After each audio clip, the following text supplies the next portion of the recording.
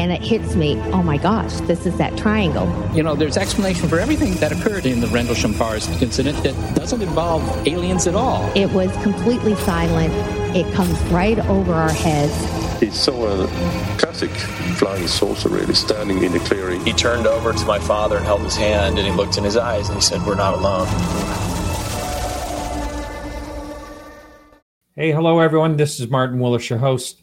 And if you're hearing this, you're listening to the audio podcast. First of all, I do appreciate every single listener.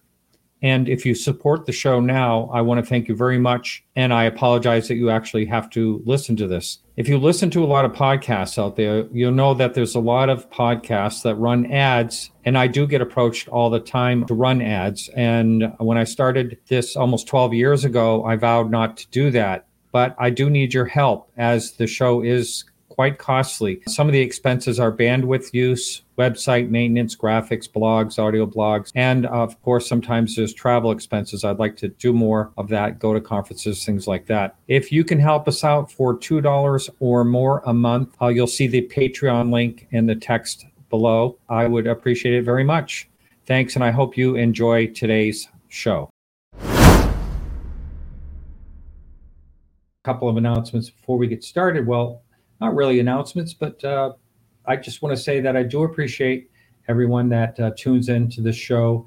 I do realize that there are a lot of shows out there. As a matter of fact, since UFOs have become more popular or mainstream, whatever you want to call it, there's shows starting up all over, lots and lots and lots of them. So I do appreciate you coming over to us and watching our shows and participating in chat, etc.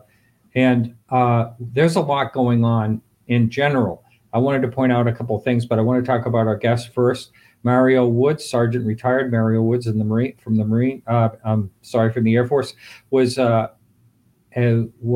involved in an incident back in 1977. He's been on a few times. We've talked about it at Ellsworth Air Base. Missile. He was part of the 44th Missile Squadron, Security Squadron. And he had quite an encounter. He has talked about it. We'll be talking about it a little bit tonight. But he also was reached out by AARO, reached out to him. And I have the letter here they sent him. His email address is blacked out. But anyway, this is what he received to testify, to talk to him. So under oath, he went there. And I believe it was April, and spoke for over 4 hours. We're going to be talking about all that. I think it's fascinating, and I really like to hear his perspective. I've asked him nothing because I like to hear these things fresh, and so I make sure that I ask, some interesting questions that maybe you would ask if you're listening. That's kind of how I do my show for the most part. And I want to show this, bringing this in, because this, like I said, there is a lot going on right now. And so this came out the other day, and so the Senate Intelligence Committee has proposed amnesty to defense contractors for disclosure of non-Earth origin or exotic materials.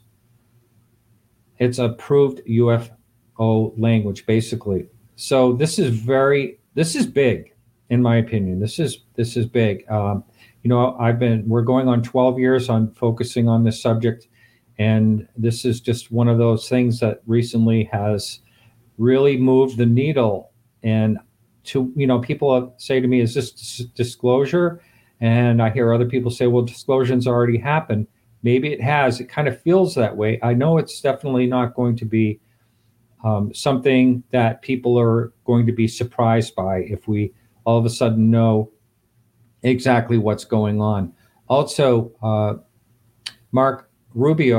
Senator Mark Rubio talked about that there's some other high intelligence government agents that are going to be coming forward, more like along the level of the David Grush whistleblower, I believe. So this is all exciting news. I'm excited about it all. And I really think that, like I said, the needle is moving. And it's an exciting time to study this topic. And I'm going to bring Mario in. Mario, welcome to the show again. Thank you, Martin. Good to be here. Yeah, it's always good. We've had a lot of nice conversations off the air too. It's been a lot of fun getting to know you, and You as you're a well. real stand-up guy. And I know that a lot of people are reaching out to you, trying to get them on their shows and things like that. And you're being, kind of particular about how you did that. I did, connect you with Chris Lito, who had you on, and Yeah. that was another fast. He's such a great guy, and an Air Force guy. You two connected that way. Certainly So, did. yeah, that was all really great. So since you were on last time, you got this letter that I showed, this one here, and you participated. So tell us what it was like. Well, basically, it was really just the entire incident from start to finish, including names, best guess date that I could give them as close to Thanksgiving as possible, which I've never nailed down a particular date. I just knew that it was a week or so before Thanksgiving when this occurrence happened in 1977. And most of all, I remember the temperature, and that's just something that's always been seared into my mind. And we just started from A and finished at Z, and it took 4 hours and 19 minutes. And of course, I was asked questions just like pretty much what you ask. Of course, I gave them names of every single person that I remember that were involved in either recovering us or transporting us, or myself, my partner was in another vehicle, back to Ellsworth Air Force Base, some 55 miles back to the east at our main support base. And then from that point, everybody that was in the debriefing with Commander Colonel Spraker, the assistant base commander, and of course Rick Doty was there, who I got confirmation from just in the last couple of months, an email that he sent, reflecting that he was there and he did remember it, and that he was also placed in charge of picking up our medical records from the flight surgeon's office, mine and Michael Johnson's, which I have never gotten a copy of. I've requested them, but I've never received anything of any part of this, of that occurrence that day following the incident in my medical records. So somebody's got it somewhere and has it. So AARO is looking at every single part of this from the way I understand it. It's being dissected, which is they're the ones that's going to find Michael Johnson. That's what I was going to ask you about. If anyone can find them, they have the connection. Right, and that's what I challenged them. I put it forth that way. I said, first of all, the other half of this equation is Michael Johnson. Yeah. I said, he outranked me by 2 months. I don't know where he ended up. I don't know where he went after about the 18th day that he came to my apartment.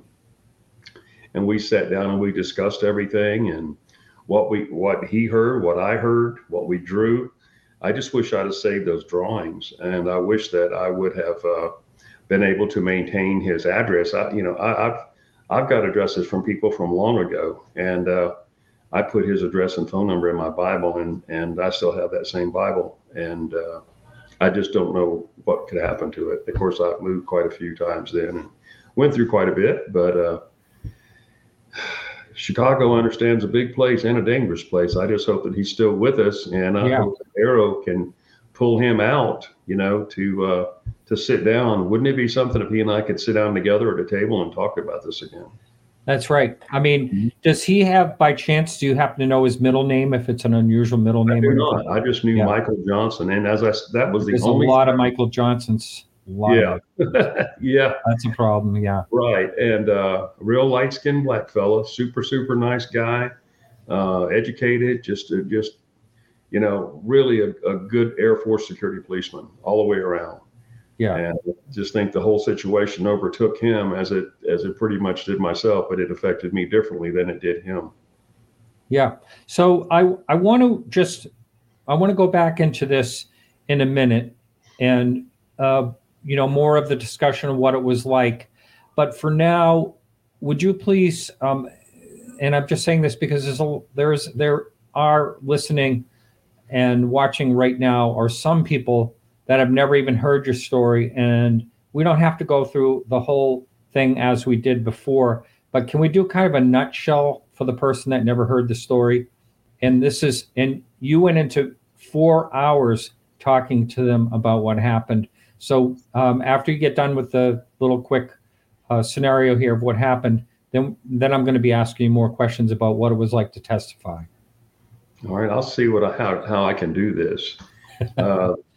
This incident started on a particular night, a cold night in South Dakota, right before Thanksgiving. The temperature was between 9 and 13 degrees. There was snow on the ground, a light dusting, but there were deeper areas, because these blizzards that do hit, they just wipe across the whole plains area, and you're up over a mile. So you can imagine. And the snow's extremely dry there. You can't make a snowball out of it. It's just like talcum powder. I walked outside just to take a break for a minute at about 9:15. Looked to my east, and this is a prairie area. There's no ambient light. There was not where Newell, South Dakota is located. We're 9 miles north of Newell. This is north of Sturgis, South Dakota, by about 30 miles. North Dakota, I don't know how many miles it is north of us, but you just get an idea. We're the only thing out there. And our particular site responsible for 10 Minuteman nuclear missiles, 1.2 megaton rockets, Minuteman IIs. I saw a strange object off to the east at about a 30-degree elevation or incline or angle in the atmosphere over, the horizon, about 30 degrees. And it was something I'd never seen before. And, you see the stars all the time out there, and you really become accustomed to seeing them because it's so crystal clear. And clear nights, you can reach up and grab a star out of the Milky Way. You feel it's just that clear. And love that about South Dakota. It's just beautiful. But I see this object, and I couldn't tell how far away it was, but it had a different luminosity with the light itself. And just for fun, I thought it was bombers, B-52 bombers, because the main support base at Ellsworth supported a strategic air wing of ready to go B-52 bombers. And I just walked inside, and a buddy of mine, Bill Holloman, was on the phone. I said, "Hey, Bill, there's something out here in the air." I said, it's over to the east. I'm going to flash up facility lights at it. And I only did that because my father was a merchant seaman. And I know that ships use those signaling devices at night off the navigation bridge. You see it in Navy movies and all that kind of stuff too. So I thought, what the heck? Even in security police tech school, you're taught, how to use hand signals and flashlights, with certain signals for your own aircraft to signal them if you're in trouble or lost or what have you, or need help. So I flashed facility lights. I think there's 12 or 14 light cans on the facility. I can't remember the exact count, but they're about 2 foot in diameter. And remember, this is 77, so there's no LED lights or anything like that of luminosity that we have today in LED in lighting. And I walked back outside, and when I did, it flashed back. It went off and on a couple of times, right? And I went, well, okay, it must be B-52 bombers. The reason it wasn't moving, I thought they were coming toward me. Still had the same elevation, same incline, or say above the horizon, about 30 degrees.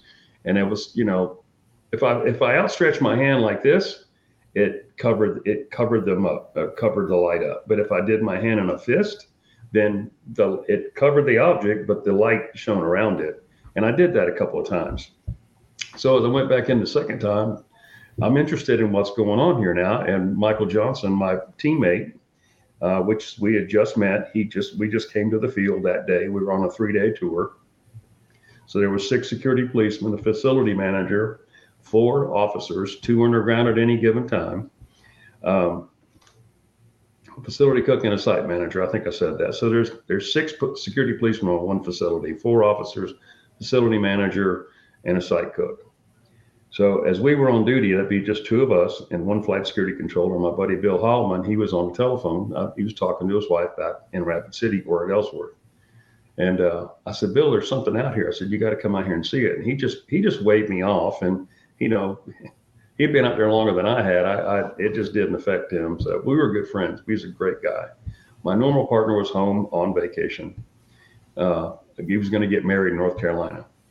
And anyway, so Michael Johnson and I, it's our first time we'd ever met or worked together, and we came out in the field that day. So we took the shift from 6 p.m. to 6 a.m., 12-hour shifts. So I went in the day room and I said, "Michael, come out here and see this. There's a strange light off to the east. You need to check it out, man." And he normally worked on a different flight, meaning in a different area. There was 3 areas, the 66th, 67th, and 68th area. But this was the 68th area, the furthest west set of sites, which were 5 of them, were to the west, next to the Wyoming border and in that corner of Montana and North Dakota. And so anyway, he walked outside kind of slowly, and I said, "Check that out, man. You see it?" And he just kind of looked up, and he just kind of didn't have an effect on him like it had me. I said, "Watch this. Stay right here." I ran in real fast, and I flapped the lights at it again. And as I was standing there, I came back out, and it was still illuminated. And all of a sudden, it flipped off, and it flipped on. And he goes, He goes, "Whatever." He really didn't make a comment to the point of what, was it a bomber? Was it helicopters? Because we did have helicopters also that relieved us sometimes when they couldn't bring us out on buses that they normally did. And he really didn't make a comment. He was like, "Whatever." He said that to me 3 times that night. So we watched it for a few minutes, and I went back in and flipped the lights at it again, and it went off. Now, any of this time that it did this, it didn't move north, south, or come closer or further away. It stayed at relatively the same location in the sky. This time when it went off, nothing happened. It stayed off. I went back inside. I flipped the lights again. He went back inside, and I walked back outside again. So we got this crisscross going because he just lost interest real quick. And as I came back outside, it came on again, but it was further north. It was still the same distance away, but as if it had gone north and then moved a little more westward, kind of like at an angle. Kept the same distance, same luminosity. It came on, and it stayed on for just a minute, and then it went off. And that time was probably 9:30, 9:45, maybe somewhere in there. I know 15 minutes is a lot of time when we're talking about this. But anyway, it went off. And I said to myself, well, I guess the show's over. And that's exactly what I said to myself. So I went back inside. I didn't give any more thought about it, and talked to Bill Holloman again. And I said, "You should have seen that thing." I told him what went on with it, and went back in the day room, and I found something to do. And I don't know, read a book or play some backgammon or something that we had out there, watch a little TV. And the TVs go off at midnight. And so anyway, we were sitting in the day room, and it was a little after 12, I'd say about 12:15, 12:20. All of a sudden, the alert phone went off in the flight security controller's office where Bill Holloman's located. And that's a direct communication line from the officers down in the capsule, 60 feet below ground or somewhere deeper, to him. And what they do is they're dispatching us or informing him of an alarm. And then we in turn are dispatched to the affected launch facility. If there's more than one, sometimes we have to wake up the backup alert force. I mean, if they think there's something serious going on, but that didn't happen that night. But it was a serious alarm. It was called a SIT-4. And a SIT-4 is a little different alarm than a normal bird flying through the antenna array or something like that, because we had sandpipers and some other kind of birds that just played havoc on our sites. And, so anyway, we were briefed. He took the safety briefing from the capsule crew. Michael Johnson did. And of course, we were given a travel time, I think it was 15 minutes. It was the closest launch facility site to our launch control facility. Now, each launch control facility has chartered over 10 missiles, each one. So being it was the closest, it was very close and just outside of a little town called Newell. And as the crow flies, it's probably only about 9 miles from us, I guess. But we got our code tables and our weapons and everything, and had our ditty bags, is what you can live out of. It's got everything that you carry to the missile fields in your bag, and got in our F-154 pickup truck, which we had plugged in outside. And I say plugged in because back then the weather was so bad, so cold, you had to keep the transmission cool, and you had to or warm, and you had to keep your coolant warm as well. So you had these plug-ins that had heaters in them to keep all those things warm. And so we were dispatched, and we exited the site. Normally we'd be on 5-minute security checks. And as we left, we went out the site, went down dirt road. These are all clay roads. They're built up high on the prairie, so water runs off, and they're very well maintained by the state. I'm pretty sure you can go from one end of the state, east or west, all the way to the next state, whether it be South Dakota to Montana or anywhere you want to go on a clay road. So anyway, we went down and up to Highway 79, and on our way down this last clay road, but prior to 79, I'm in the passenger seat. And as we approach Highway 79, maybe we're like half a mile from it, the road kind of dipped down and back up, because as the hard road, Highway 79 is higher elevated for wintertime driving, of course. And I looked off to my 4 o'clock position, which would have been my south, and I see this really strange glow going on. This is 12:45 p.m. Really strange orange yellowish glow just glowing from the ground up. I've never seen that before, ever. It was just so strange looking. And I said, Michael, you see that glow? And he said, whatever. And as we approached and got up on the 79, we turned right, heading toward the town of Newell. And as we did, that 4 o'clock now became about my 1 or 1:30 position. Then you could really see it because we were up on a plateau going down toward Newell. And I said, that's that object over there on November 5. And here again, he said, whatever. He didn't really want to acknowledge that. And he didn't want to talk about it. And I said, I'm telling you, I didn't know to be excited, frightened, or what. I really, honestly, thinking back about it, because these thoughts put me back in that seat right now in that F-154 pickup truck, just like I'm there. And it's never gone away or never subsided in any way in intensity. So as we go down toward Newell, that ominous pulsation kind of decreased, because we were kind of going down to more level area as to where the site was. And in Newell, South Dakota, at that time, the population was 230 people. There was one stop sign and there was one stoplight. And we came to the first stop sign, which is Orman, Orman Road. You can look it up on Google Earth. And right there at that road, which is still there today, still clay, that same stop sign or thereabout is still there. Took a right on the Orman Road, and it was concrete, or it was pavement out for about 1.5 miles. And then the road jutted to the left, or dogleg, I call it. And when we made that dogleg and it dropped back off to clay, and November 5 was beyond us, maybe by 1/4 mile further, there sat this object in the air 10 feet above that missile site on that blast door, the size of a super Walmart building. Now that's the only, I could say, okay, 3 aircraft carriers. Could I say 2? No, because that'd be too small.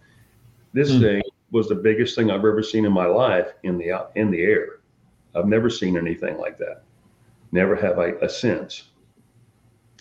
So as we approached it, its luminosity was like that of the sun.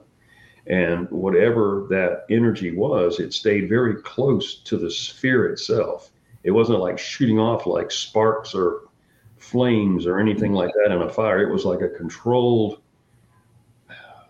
release of energy that was just electrifying. The atmosphere was just almost electric. And we pulled up to the access road, and you can see in that one photo there, and we put our vehicle at a 45-degree angle. That was our big tactical move. That's all we had, and 2 M16s between us with 120 rounds each in them. I'm in full parka, as is he, bunny boots, flight pants, everything, and my beret on my head. As soon as we arrived, I don't even remember speaking. I was just like, what is this? What could this be? He didn't speak. He was just bathed in this light that is indescribable, of an intensity that a welder's light's bright, but this was different. This was just indescribable. And all of a sudden, in that same thought, seeing it and just pulling up on it, I couldn't breathe. And I was a really good athlete and really in shape. And I just, as if the atmosphere in that vehicle was just pulled away was just literally vacuumed out. I felt like I was in something that was just encased in a different atmosphere. Mario, I'm going to make you hesitate just for a second, Sure. because I want to ask you this question. What about sounds?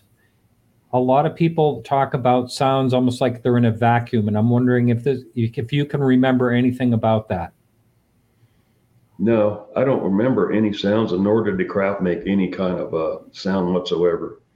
You know, what we just talked about, what we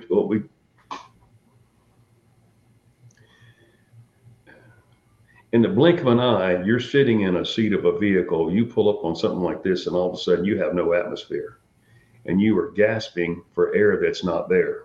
The only thing that I knew to do, and where I got this idea, I don't know. I had to ask for help. And all I knew to do, I looked at Michael Johnson, and he was in the same situation I was in. And this pressure felt as if it was pulling me at my chest and pulling me up into the back. But this is a single cab F-154 pickup truck. I felt as if I was being pulled in my seat.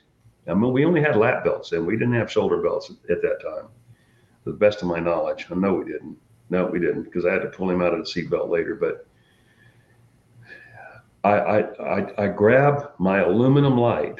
I've had so many people say, "Oh, mag lights didn't make mag lights till '79." Well, they were making them. They just weren't calling mag light then.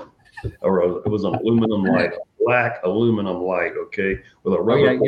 You're going to get everyone pick apart everything. You know? It's okay. I don't. You take apart anything you want to take. I got nothing to hide, nothing to gain. Yeah.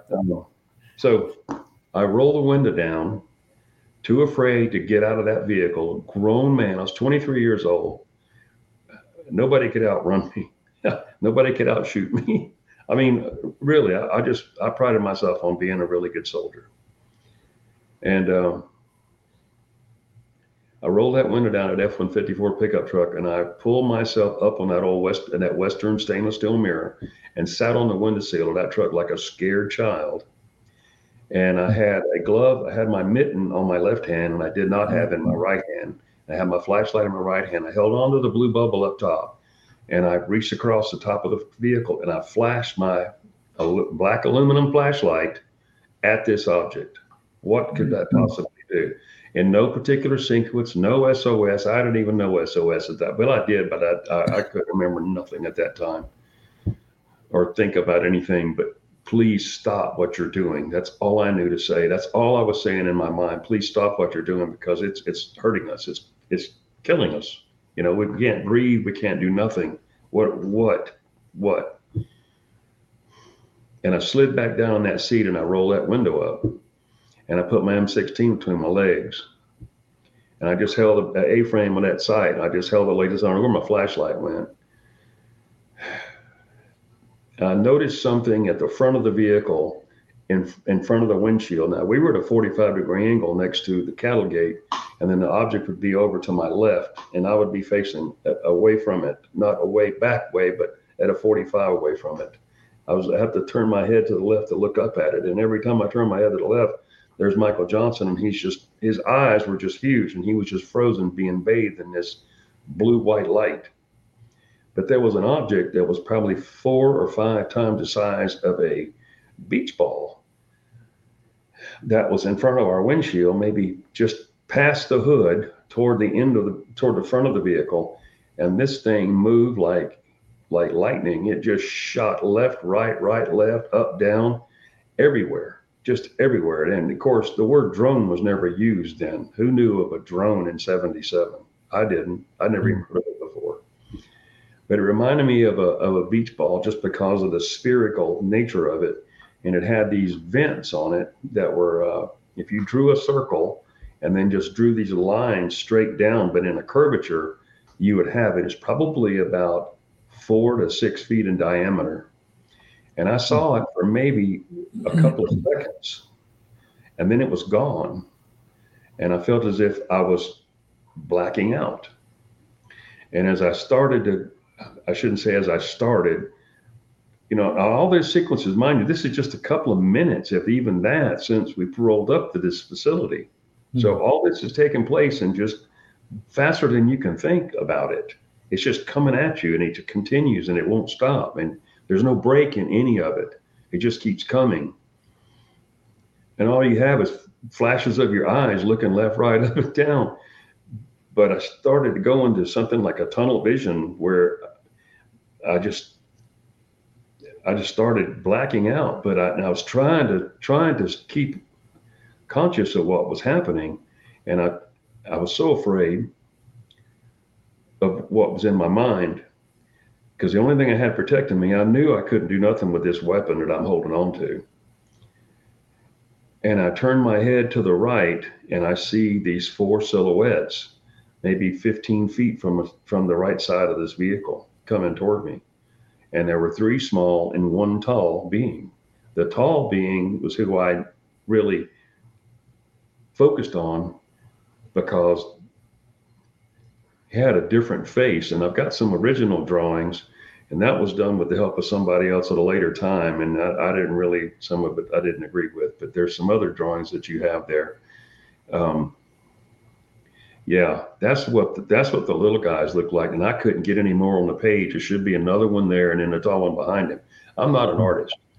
I am no way an artist. And I need a little. Chris Lato said he would give me a hand with some graphic person that he's got, that he could help me out, and he did a couple. So I'm going to get back with him on that, because I should have a better package than this for people, I feel. But it's difficult, you know. You just.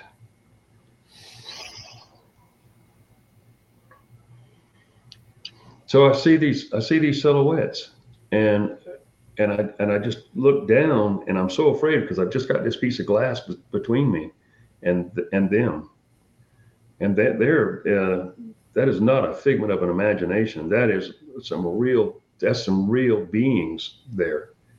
And how they got on that side of that vehicle, I just don't even have an answer for that. But I blacked out, and everything just went to black. And I was sitting in the seat, and all of a sudden I opened my eyes. In just a second had passed. And opened my eyes, and everything was completely dark, just completely black and quiet. It was just so strange, because there was so much chaos just seconds ago. And that's the best way I know to describe it. It's chaos. Is not being able to explain anything make any sense to myself, let alone my partner, who hadn't said anything as of yet, other than hanging on to that steering wheel. So I opened my eyes, and I go, where's November 5? And I turned and I looked at him, and I said, Michael. And he is part of this. He is just glued to this light blue plastic F-150 Ford steering wheel, looking straight ahead. His eyes were big, and he was breathing, but he was like super tensed up, and he wouldn't speak to me. I've never seen a human being that way, scared that bad. I guess that's the only word, is catatonic state or something has been said to me. So I'm relaying that, how he was. And I opened the door, and I kept saying, where's November 5? And I stepped out, and I had on bunny boots, which are used in super extreme cold weather areas. And I stepped out in mud, and I go, what the hell? The ground's frozen everywhere else. I said, where is this mud? Where are we? Where is November 5? It should be right there to my left. It should be where it was when we pulled up here. And then as my eyes focused, this is just seconds after stepping out of this truck, to my right, just 5 or 6 feet away from me, was a white wall. Not a wall that goes up 90 degrees, but at a slant. And it went up as far as I could see. I couldn't really see the top of it because it was extremely dark. And as far as I looked in either direction, that same slant or that wall was there. And I said, Michael, where are we? I said, man, you got to talk to me. You got to do something. You got to help me here. So I reached over, and I was shoving him in the arm. I poked his face. I literally poked him. I poked him and shoved him, and there was no response in any way. He was breathing. He was conscious. Well, as a human can be without being there, I guess. I don't know, without being mentally present.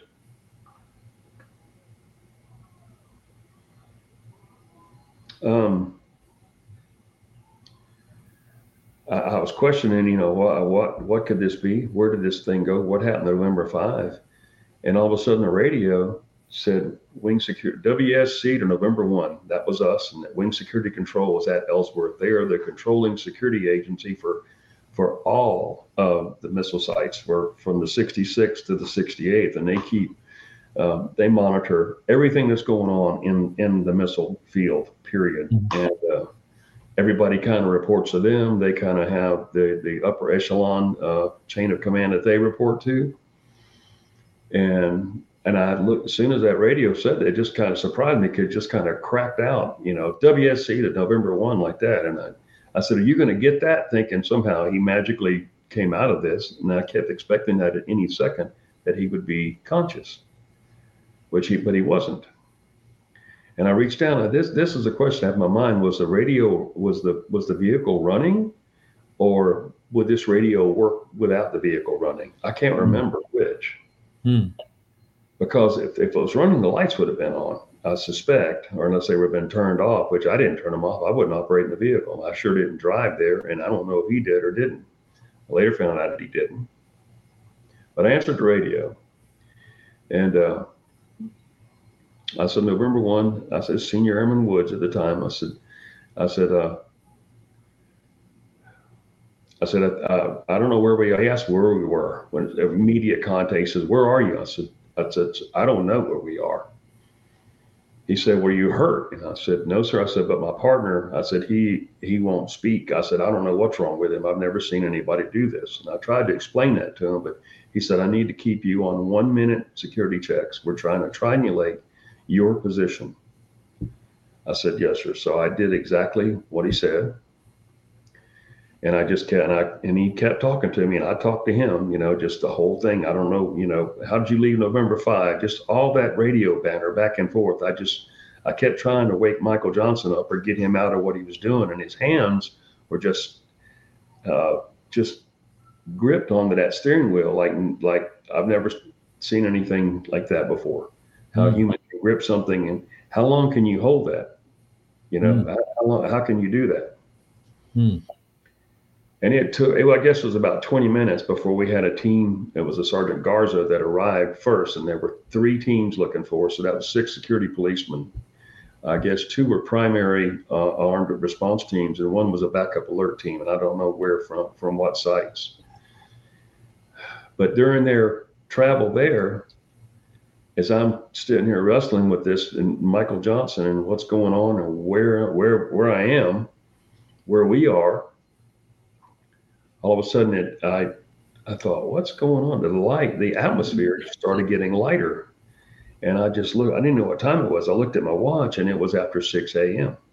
So 5 hours had passed, because we literally arrived November 5 missile site at about 5 minutes to 1, to the best of my knowledge and recollection. And I don't know the exact time, because that would be in the security police blotter. Now, Wing Security Control would have it, because they were all listening. I mean, that's what they do. That's their jobs. And that's what we were reported to do.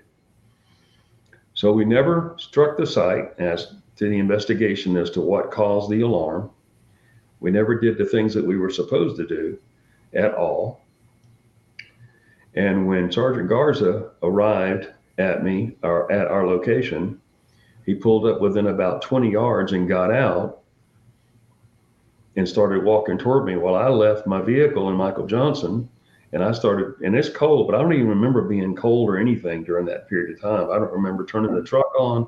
I don't remember any of that at that time, turning the heater on or anything. Everything was just so different. Everything was different. And as I approached him, I said, hey, Sergeant Garza, I said, what's going on? He goes, Mario, I can't talk to you about it. He goes, we've been sent to find you and to get you back to November Control. I said, okay. I said, can you give me a hand with Michael Johnson? Because something's wrong with him. So he didn't really say anything, and he walked back, came over to me, and we unbuckled Michael Johnson. And I said, see what I mean? I said, he's not speaking. He's not moving. I said, his eyes are open. He's breathing. he's got a pulse, but he's just in a state that I've never seen a person in at all. So unbuckled him and slid him over to the passenger seat and rebuckled him. I got in the driver's seat, started the vehicle up, and mind you, had we driven into this location, the road or where we were, which I didn't even know where we were at the time, the road was only about 6 foot wide, and then to the driver's side of that F-150 there was an area that went downhill into another pond or some kind of another great big holding area. Well, come to find out, we were on the back side of the Newell Lake Reservoir Dam, and we only had 2-wheel drive vehicles. They weren't 4-wheel drive vehicles at all, and there was no way coming in there through 3 and 4 foot of snow that we came in there and turned around facing the only direction that we could get out of there in as to how I woke up to. So that's been a mystery all in itself. The area, again, where we were was muddy, and all the way down at the other end, I found out when I was out there with that Discovery Plus guys that at the far end was the sluice gate, I think that's what you call it, where when the dam overruns, they open the water flow and control it down into that lower holding area. Mm-hmm. And that's at the far end of that dam. So where we were located was at the very center, which would have been this area, looking at it like from an aerial view, at the very center of the backside of this dam. The wall would have been, or the back of the dam would have been higher, which is relevant. For some reason, we were at the very center of the backside of this thing. And I honestly had never been there before or even knew of it. So that was a strange thing, an ordeal to find out. And that was discovered when we went out there to do that filming for Discovery Plus. But got back to followed them to November Control. Had a little bit of problem getting out of where we were. And luckily we had all the other guys there to help us if needed, but I got out. Got to November Control, and of course we were received by the flight chief, assistant flight chief, facility manager, the 2 off-duty officers now that were off duty were waiting on us. And as they pulled up, they just ascended upon the vehicle, and I grabbed my weapon and stuff and my ditty bag, and they said, "Just come on in. We'll help you with all that. Don't worry about it." And I said, "I need help with Michael Johnson because I don't know what's wrong with him." So the facility manager and one of the officers got a hold of him. And they took him inside and they took him to the back, like to the flight security or to the facility manager's room or area. And me, they took him to the day room, which is the common area. And everybody, the on duty, our arm response team was there. Flight security controller was there. Bill Holloman, everybody was there. They were asking me questions from everywhere. And my head was just pounding. And I answered every question that I could answer. And Master Sergeant Gray was there. And Tech Sergeant Hawkins, the assistant flight chief. And I just did everything to the best of my ability for about the next 45 minutes to an hour answering. And I've been up, since the day before and no sleep. And whatever happened. So I was just beside myself in a way. I mean, I was coherent and I was able to answer and try to keep my composure. But after about an hour and 20 minutes of it, I said, I need to go to the restroom, and I drank water. I was really, really thirsty. And they said, yeah, go ahead. So I went into the restroom, which is still there today. And as I went back to that site, and I couldn't believe it. And I went into stall number 2, and I just sat on the toilet, closed the door, just to separate myself for a moment, just moment peace, and just trying to think what happened and what I remember and what I felt. And the next thing I know, the atmosphere changed around me, but not the lighting, but the way I was seeing things turned into like a really, really light pea green or something, some color like that. And all of a sudden I thought I was leaving my body.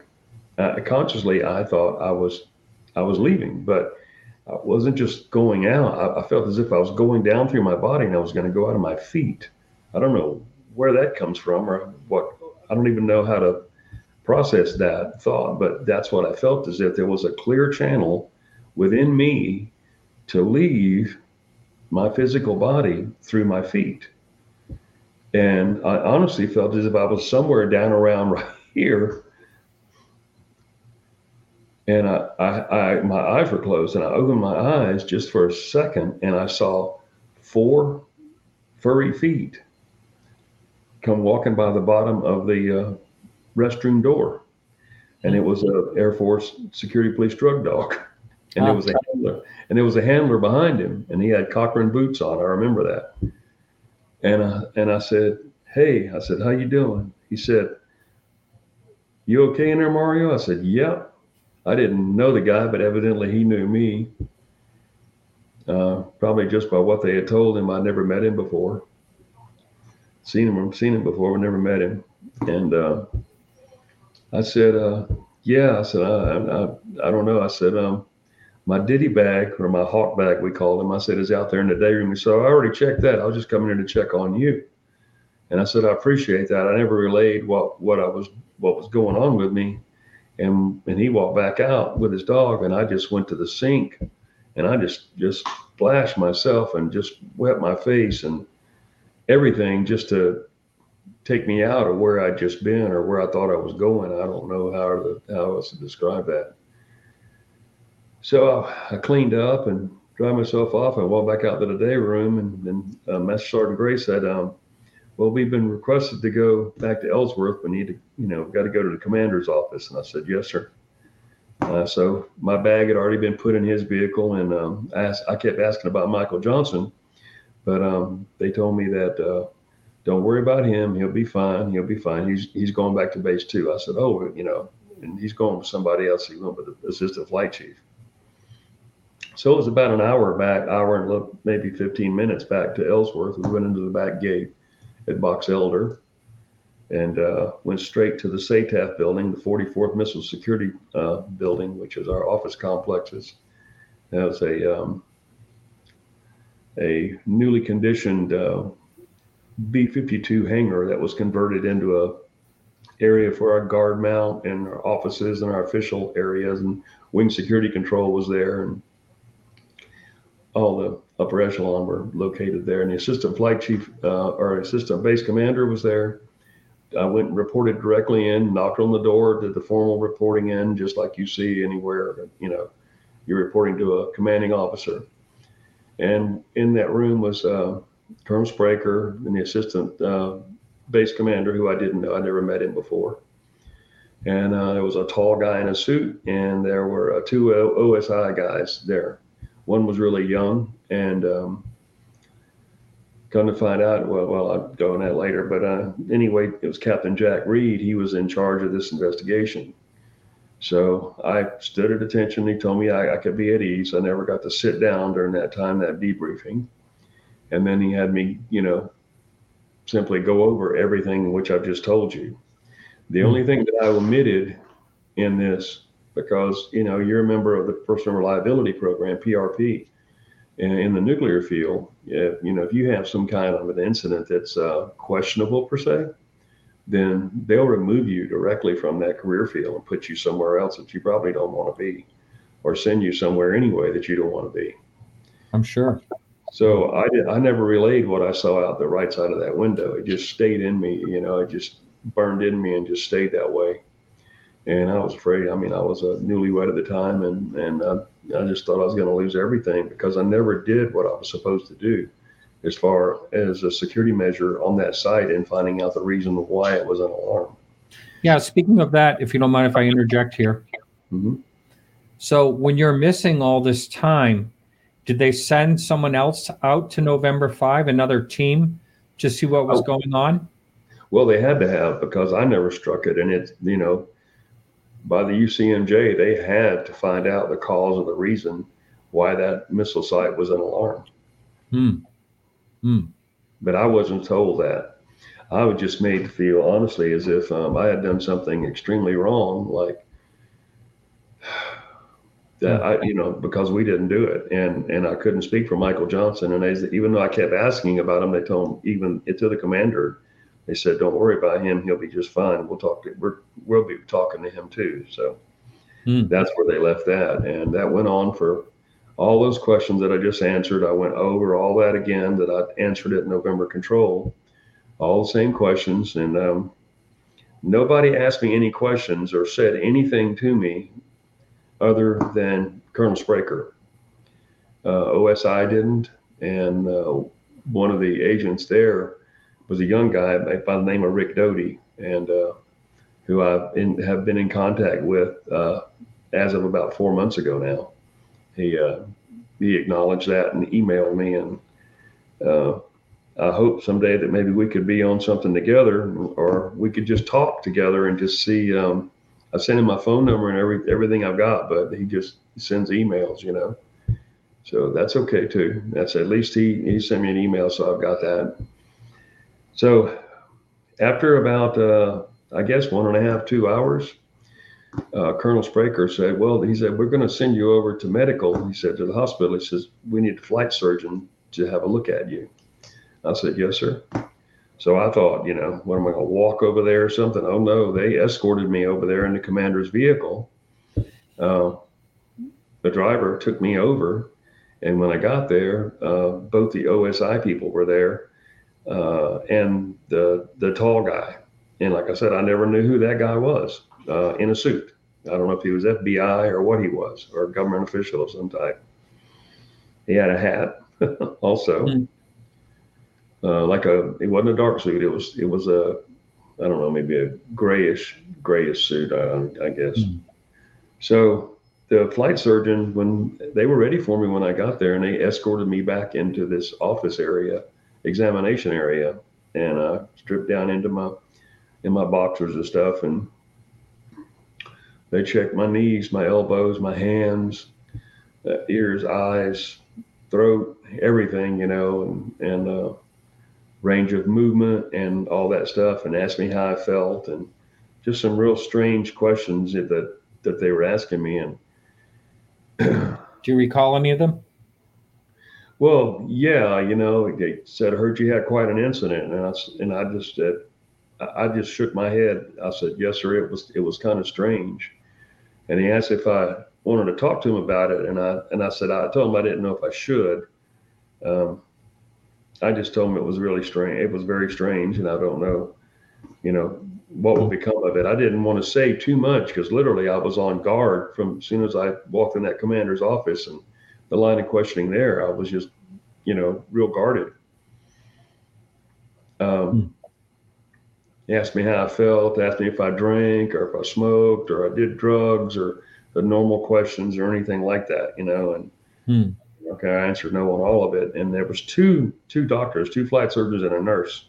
Now this area had I don't know if maybe long ago you might remember when you went into clinics or something like that, they had like these gray partition walls. And then the top half, 3 foot of it was like a smoky glass kind of look, I don't know. That's the way the office was. And this room was. And those 3 people were standing outside one of those areas, and they were listening. I guess they were talking amongst themselves. I don't know. I couldn't hear anything. So they kept examining me, looking at me real good, and then they just stepped back 5 or 6 feet, and they started talking. And I don't know who they were. I don't know their names. They didn't have on name tags or anything like that. Just had their white coats and their stethoscopes, and that one had a stethoscope on, the other one didn't. And the one that didn't have the stethoscope on, he came back up. He walked back up to me, and he goes, he reaches down and he pops on those vinyl gloves. And I just thought to myself, oh, great. That's usually a bad sign when they snap those gloves too, right? Oh, yeah. Yeah. And then I never forget that. And I thought, oh, damn, but then you can't say no. So, you just got to go with it. But he goes, he grabbed me, kind of put his hands on me like this, and he started feeling around my cheek areas. And then he goes, I need to check your gum area. And I went, what? And he just kept lift my head back, and he opened my mouth, and he just went all through my gums. I mean, for a long time, all just squeezed all down through my gums, pressed really hard, in different areas, and just really all through my mouth with that index finger. It was just really it was really strange. Yeah. And then he said, Senior Wood, you have a couple of burns on your body. He says, we'd like to take some skin samples. And I said, what? He goes, yeah, you've got a burn right here on the back of your hand, on your right hand. And I just looked because I didn't have a glove on that hand. And I went, wow, I didn't even think nothing about it. And then he said, you got a burn above your right eye. And it runs in this direction right here. That's where my beret was. And I thought, I didn't realize that. I didn't feel that way. I didn't feel burned. So sure enough, he clipped off a piece up here, just pinched off a little piece with a small tool, put it into a little vial, and with the tool and all, just dropped it into this vial. I guess it was made for what it did, just what it did, and then put a cork on it. And he took two off the back of my hand because it had a wider area. I guess my beret limited some of that area, and then this on my back of my hand, it was a wider area because I put that light out there at it, but the object.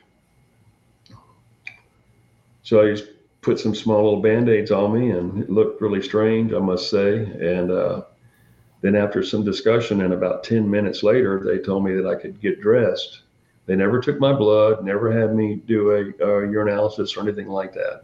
Any type of radiation test? No, that's all they did, take the skin samples. They didn't do anything. I don't know if they were making light of it or what they were doing. But it wasn't until the next day that I really felt that I had a sunburn, just what I felt was a sunburn. So then once I was dressed, and then I was escorted back, OSI people they'd already left and gone back to the commander's office. They were waiting on me when I got there. And, so as I came in, I reported back in, Colonel Spraker, Ralph E. Spraker was his name. And I stood there, and he goes, Senior Woods, he goes, I need you to write a report for me. And I said, yes, sir. And he gave me a pen, had it right there in front of him on his desk. He said, I need you to take these forms. I'm going to put you right here in this room. And it was right next to his office. And the Skillcraft pen. And I went in there and sat down by myself. They closed the door, and I wrote that. It took me probably an hour and 20 minutes to write it, maybe a little bit longer. I print very well, and I print real small, and I got every detail in. I did not put the detail in concerning what I saw out the right side of my window. And, I did not. I knew better than that. I knew what would happen. So when I came back out, and I handed it to him, did the whole reporting back to him. You just don't walk up to a commander's desk and hand him something. You got to stand at attention and do it again with your paperwork. And he looks at it and says, thank you very much. Didn't get a copy of it. Didn't get any explanation. Didn't get anything. The only thing I did get was a couple of extra days off because, we'd only been out one day. We should have been out 3 days. And so they waited till the next cycle to send me back to the field. And I never went back to November Control. They sent me to Kilo Control, which was the alternate command post. So I was always there with a supervisor and assistant supervisor and another team leader. I was never a team leader again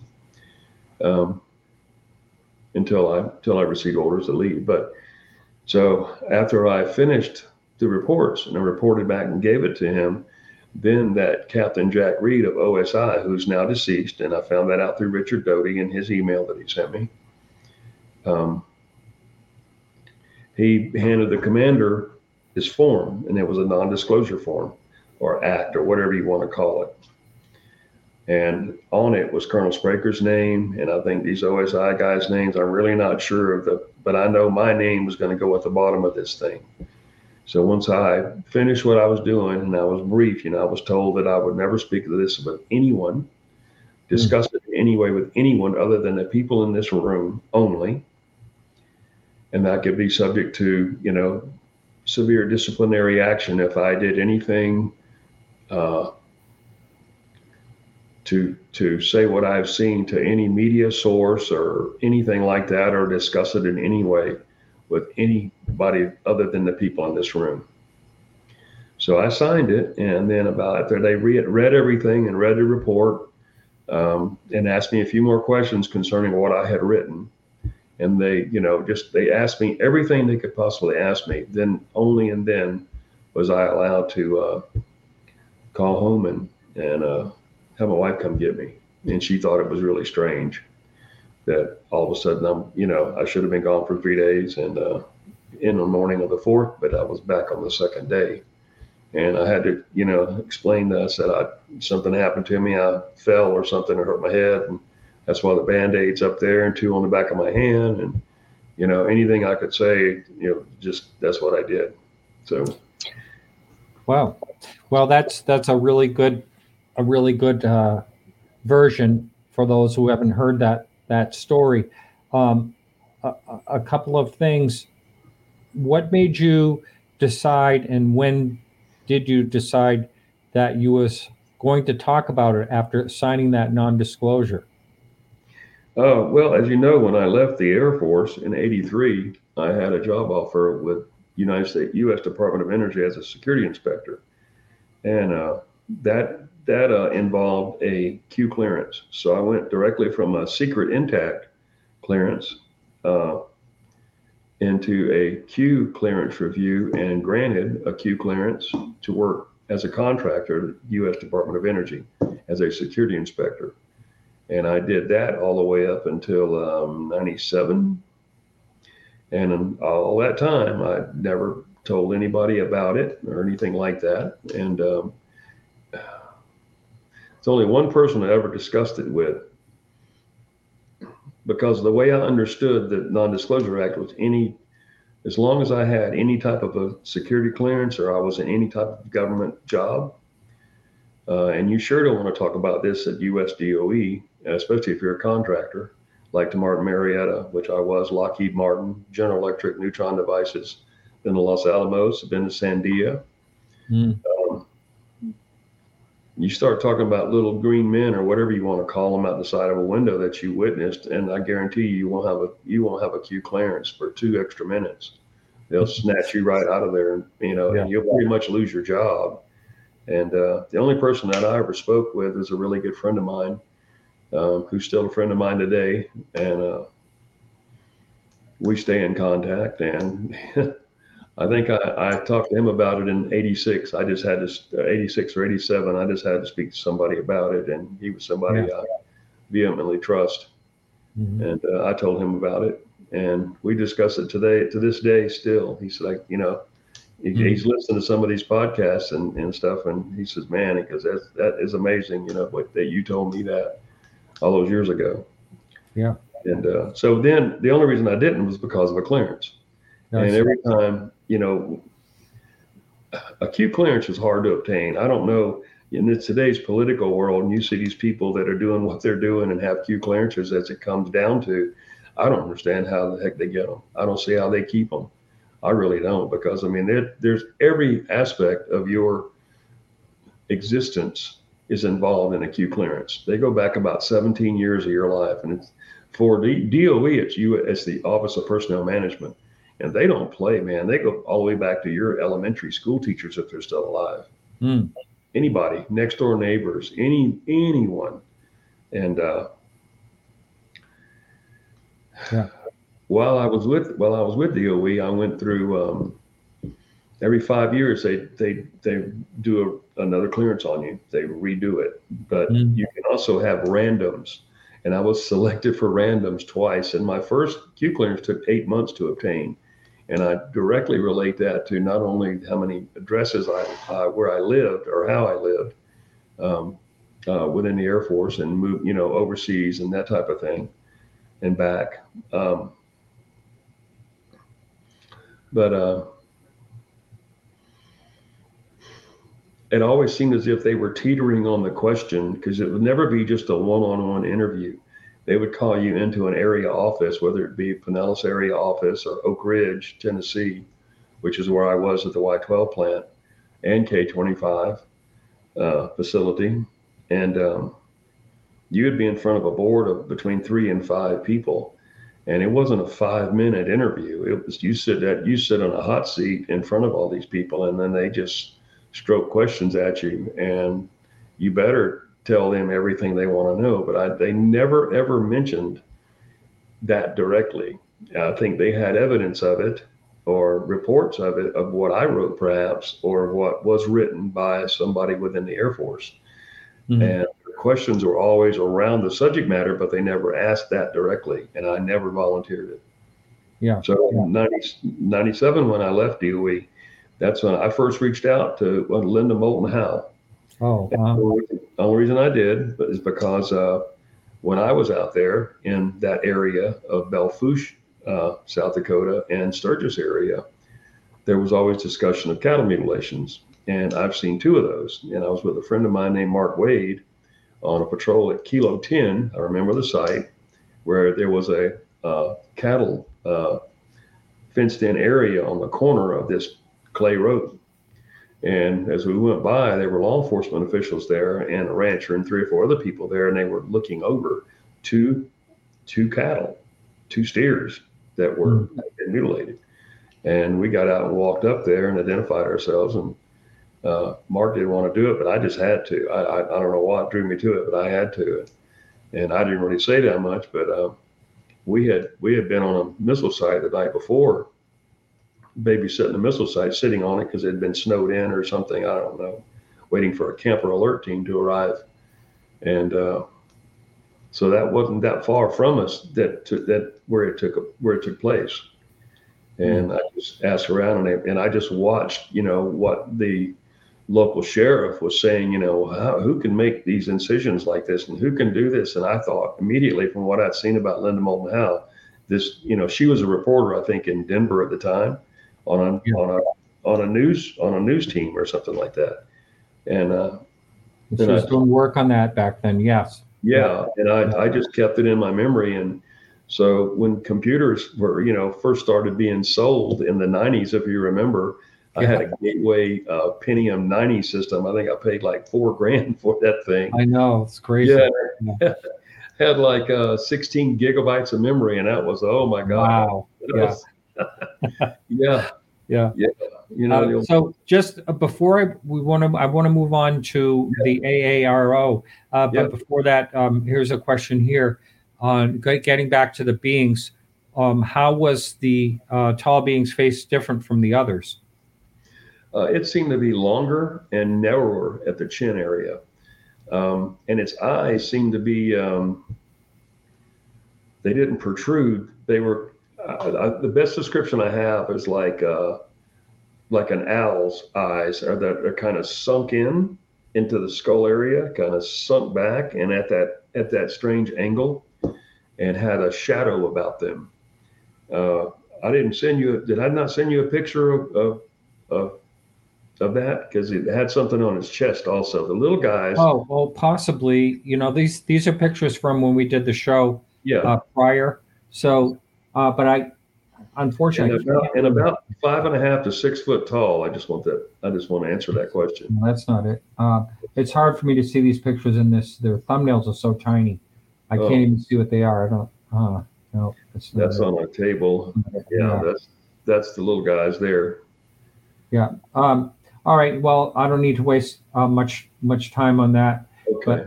But let's see. There was another question I just saw up here. I thought was interesting. Right here is,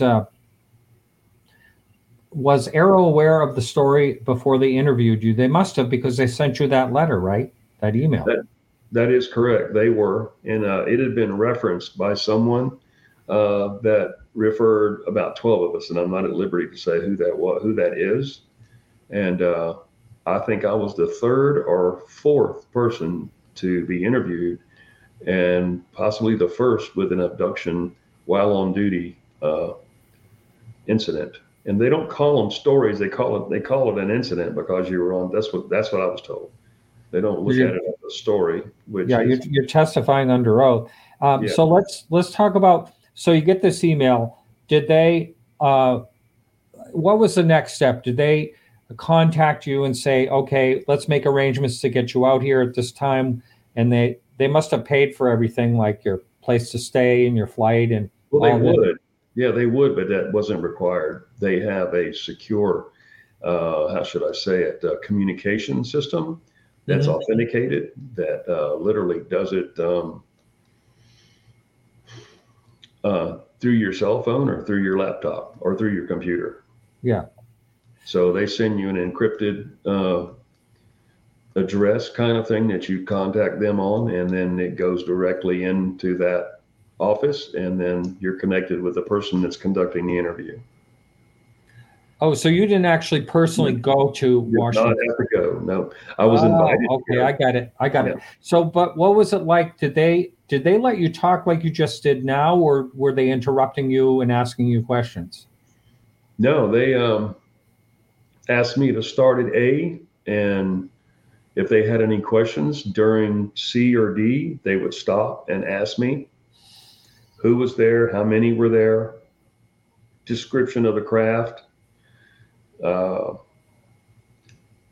distance from November 1 to November 5, from there to New Lake Reservoir. Uh, And did you tell them about the beings? I did. Yeah. And did you tell them that you did not talk about the beings Yes. when you were briefed? Mm-hmm. And did they have any comments about that? No, did not. Yeah. And it was in full description, the best of my ability. And did you show them, or did they ask for any of your drawings or images or anything like that? They said I could send all I wanted. I didn't send them anything because they didn't require anything.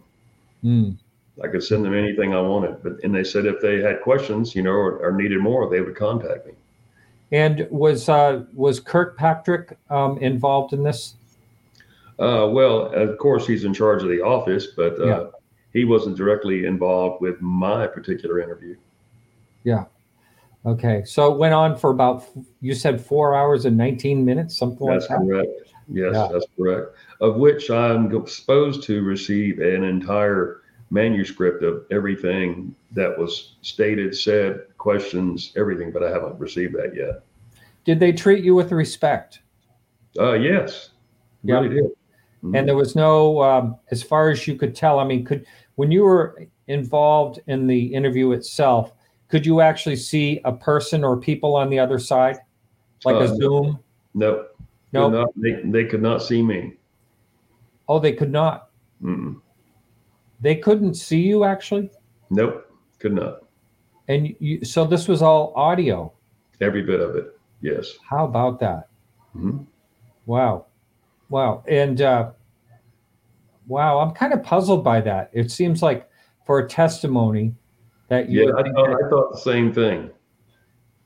Yeah, and yeah, that's kind of strange.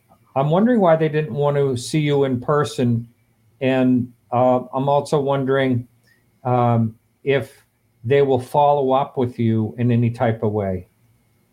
I don't know, but others that are, how should I say this, that are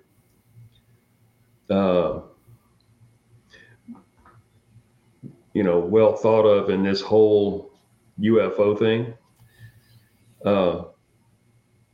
directly relate that to mine being one of the first possible abduction incidents that they had to deal with, and they didn't know if they were how they respond to that. I'm going to put this up, and I'm not sure if it's in such good taste or not, but why it says stay away from Richard Doty. There's a reason why a lot of people have comments like that about Richard Doty, and I'm not sure if you're aware. There's a case, you can look it up online, called the Paul Benowitz case, where there was where he was more or less a disinformation situation. So I should just say use caution. That's what I would say if you were dealing with him. And I don't know if I'm going to get any flack from the people out there by saying that, but I would just use caution. I'll answer that real quick. I don't think in 1977, as he was a junior officer at OSI, I'm not sure if he was an officer or he was enlisted at that particular time. I did learn later that I outranked him at the time, but he was there at that debriefing that morning. Whether that was his first shot at it, I don't really know. But I've read all those particular things about Mr. Doty, and I don't even know what to say. I only know that he answered. I was on the Ryan Sprague show, and Ryan Sprague got in touch with him, knowing that I was looking for him and had been for years, been asking him. I even had a phone number of him, and I would call and call, but got no answer. I'd sent emails, never anything, texts, nothing. But Ryan Sprague evidently reached out to him, and he in turn sent an email saying he remembered the incident, and he was there. And he stated that his job while he was there to study SAC communications. Now, that involves that's okay, that maybe everybody's got a job, but that's a real reach for me to understand how a junior airman or senior airman or what have you how do you study strategic air command communications? I mean, how many different forms of communications are they using? I mean, you're talking about NORAD, you're talking about what, radar? What are you talking about? So, and his job at that time, he was sent to the medical facility to pick up our medical records from the flight surgeons and return it to Jack Reed, captain, who was in charge of the investigation. Did you, when you are talking to them in the very beginning, when you have to basically testify under oath, how did they do that on audio? Do they say, do you agree to testify under oath that all these things are true and blah, blah, blah? Is that how they do it? Yeah, they read to you for about, or the individual reads to you for about 6 minutes, every aspect of what your communication is going to be, and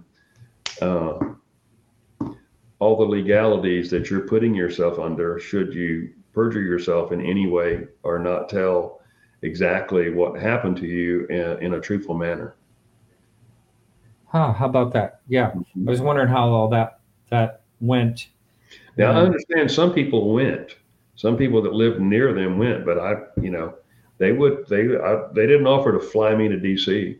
I think in this next communication that they will, from what I've been told, but through other sources. Yeah. Well, do you ever regret not telling them when you were briefed right after the incident about the beings? Do you ever regret that? Oh, I would have never obtained the Q clearance had I done that. I wouldn't have stayed in a personal reliability program had I done that in 1977, Martin. But isn't the UFO a really big deal? I mean, that seems like that if that was going to make a difference, that would also, for you to say you saw this big, huge object over the, I mean. Well, I said all of that, but I never said what I saw out the right side of my window. Yeah. I mean, there's good reason for that. I mean, really, you just, in 1977, I know we're all a little open-minded today because it's being spoken about so much. But in that particular day, man, they'd have laughed you right off that base. They'd have said, this guy is mental and he's gone, which, not long after that, I received a tour to Korea anyway, remote. So they got me another way. But, Michael Johnson did show up at my apartment about 18 days later, 2 weeks later. I remember you saying that. Yeah. And you each drew a picture of the craft, but you never brought up the beings with him. Oh, no. He heard everything that I heard. Do not fear. He heard those things.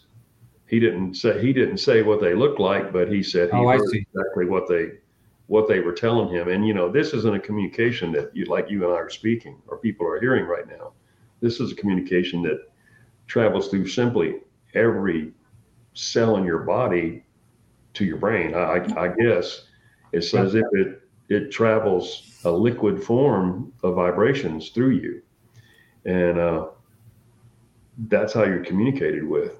I don't know how else to describe that. I remember you talking about that, and that's a very unique thing. I haven't heard that before, but it's not surprising at all. Let's see. Let me just see what this question is. And I'm going to ask if you in chat would like to ask a couple more questions. We're going to be closing the show pretty quickly, but if you have any questions, please put it in caps. Let's see. Did they provide any information on the incident that was new or unknown to you before the meeting? Did AARO know the details of your situation? I believe Yes. that's what they may be asking. Yes, they knew of it, and they just wanted to hear it from me. Yeah. And they asked me everything, concerning that and what they had in front of them, and I filled in the blanks of what they didn't have. Yeah. Yeah. Well, as you know, Mario, you and I have talked about this, that it's a possibility that coming up on this show that I'll be talking to someone that I'm not going to mention his name right now, but you and I have both spoken to. So that will be a pretty big deal if that happens on this show. And I will say that for those of you who are, I can't really give too much of a hint about anything of this right now, but it's going to be pretty amazing. I'll just put it that way. And if you'd want to keep in touch with what's going on with the show, I suggest that you may subscribe on YouTube, or also go to our website, podcastufo.com. Over on the right-hand side, you can join our mailing list and for any announcements, because I may be just doing a show unscheduled, and it's going to be really important. So, and okay, this is a good question that someone just posted here. John, thank you. What does Mario think about the David Grush interview?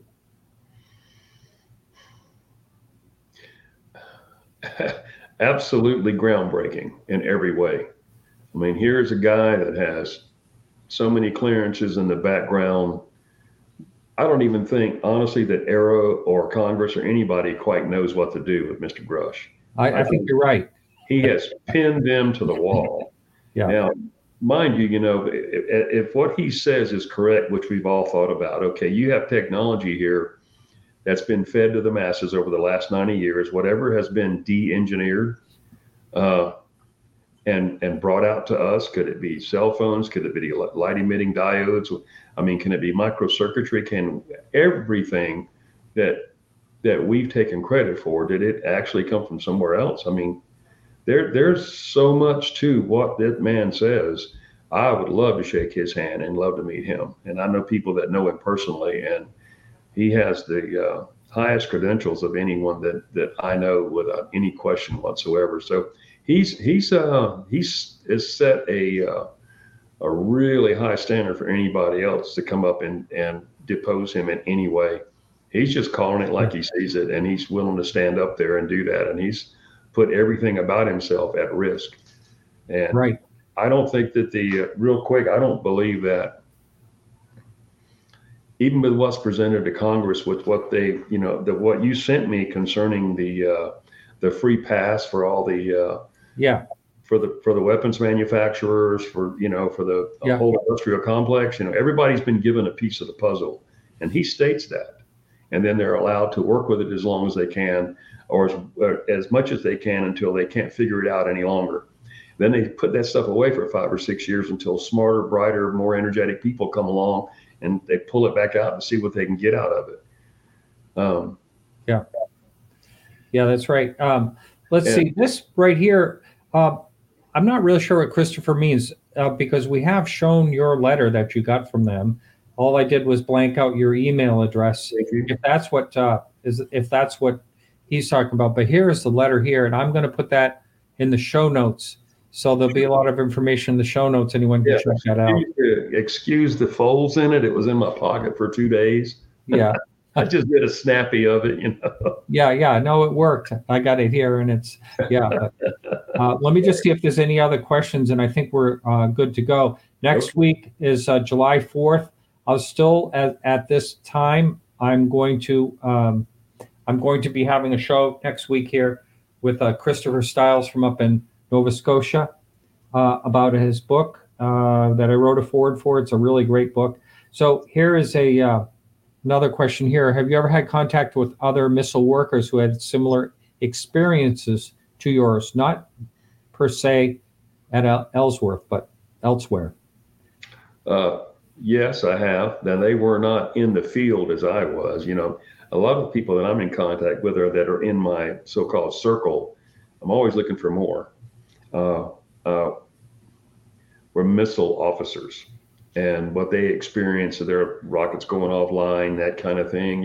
There's another thing that is not discussed very often when these rockets decided to cycle themselves to launch. Oh, Not all that's at so one scary. time. Yeah, and there is a procedure for that, and I've been involved in that several times. And you simply jump in your vehicle as fast as you can with your partner and haul butt to that affected launch facility, and you place the vehicle on top of the blast door and put it in neutral, and you face it in the direction of the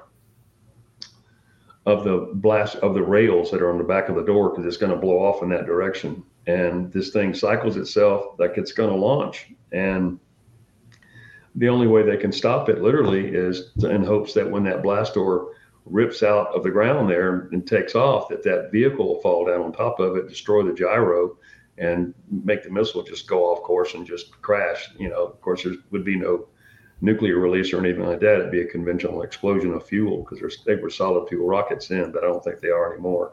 But if that actually launched and it did not have anything happen to the gyro, no one would know it was not a nuke. Russia would not know it's not a nuke, an active nuke heading toward them, right? That could have caused World War III if everything's already, pre-targeted. So this thing has an objective when it leaves the ground. It knows where it's going, but it wouldn't be armed. It would only be a conventional. But as you said, another country wouldn't know that. That's right. Yeah, you'd see something coming in and they'd just launch theirs. Yep. Well, it's funny. The only launch that ever took place on a Minuteman was at I can't remember the year, but it was November 2 missile site, and it flew for 5.3 seconds, and it was destroyed. And it was a test to see if they would launch from the ground, which they did. And wow. Let's see how many times did this happen on sites that I worked on. You mean like the activation? Yeah. I probably responded to like these erroneous launch conditions, or whatever you want to call them, probably 4 or 5 times in 4 years. That is hair raising. Yeah, and I wasn't the only one. There's many others. That's just a standard procedure to stop it, but it never happened. It'd get down to 10, 15 seconds, and all of a sudden go back to normal. So, that is just so scary. But anyway, Mario, you've been a real pleasure. It's been such a nice time knowing you these last few years, and this has been a good show, and I hope people out there have enjoyed it. Thank you. All right. So you take care, and we'll talk soon. All right. All the best. All right. Yes. All right, everyone. So that is it. I'm not sure what is happening here. Okay, here we go. All right. That's it, everyone. Thank you so much. And like I said, next week we'll be back, and make sure that you find a way to stay in touch with us, because we have something pretty important coming up. I do believe it's not 100% confirmed. Otherwise, I would talk about it. But anyway, make sure you either get on our mailing list or subscribe to this YouTube channel so you can see what I'm talking about. It should be coming up fairly soon, because time is of the essence. So thank you all very much. And remember to keep your eyes to the sky.